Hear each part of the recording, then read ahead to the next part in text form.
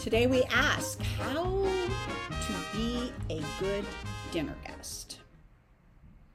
First of all, show up a little bit late, like maybe 10 minutes.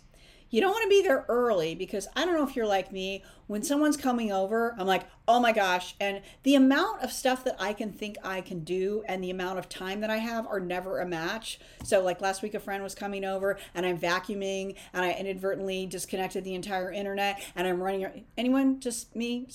So be a few minutes late because chances are they're running late. Secondly, always bring something and be thoughtful about what you bring. You know, if you're going to visit somebody who doesn't drink, don't bring wine. It's a good idea to ask.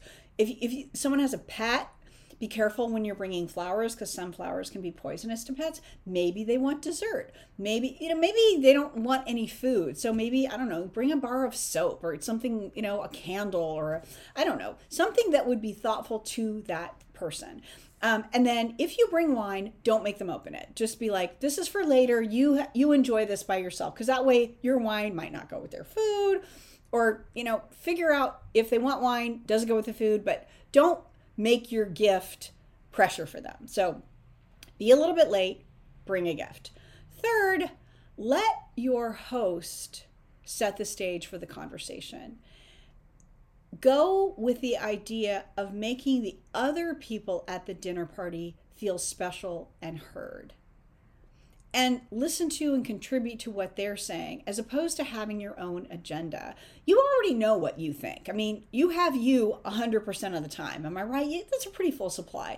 So to be a great dinner guest is to be a great conversationalist in response to what other people are saying. And again, if you put your focus on, tell us that story about that. Tell us about that book you're writing. How's that class going?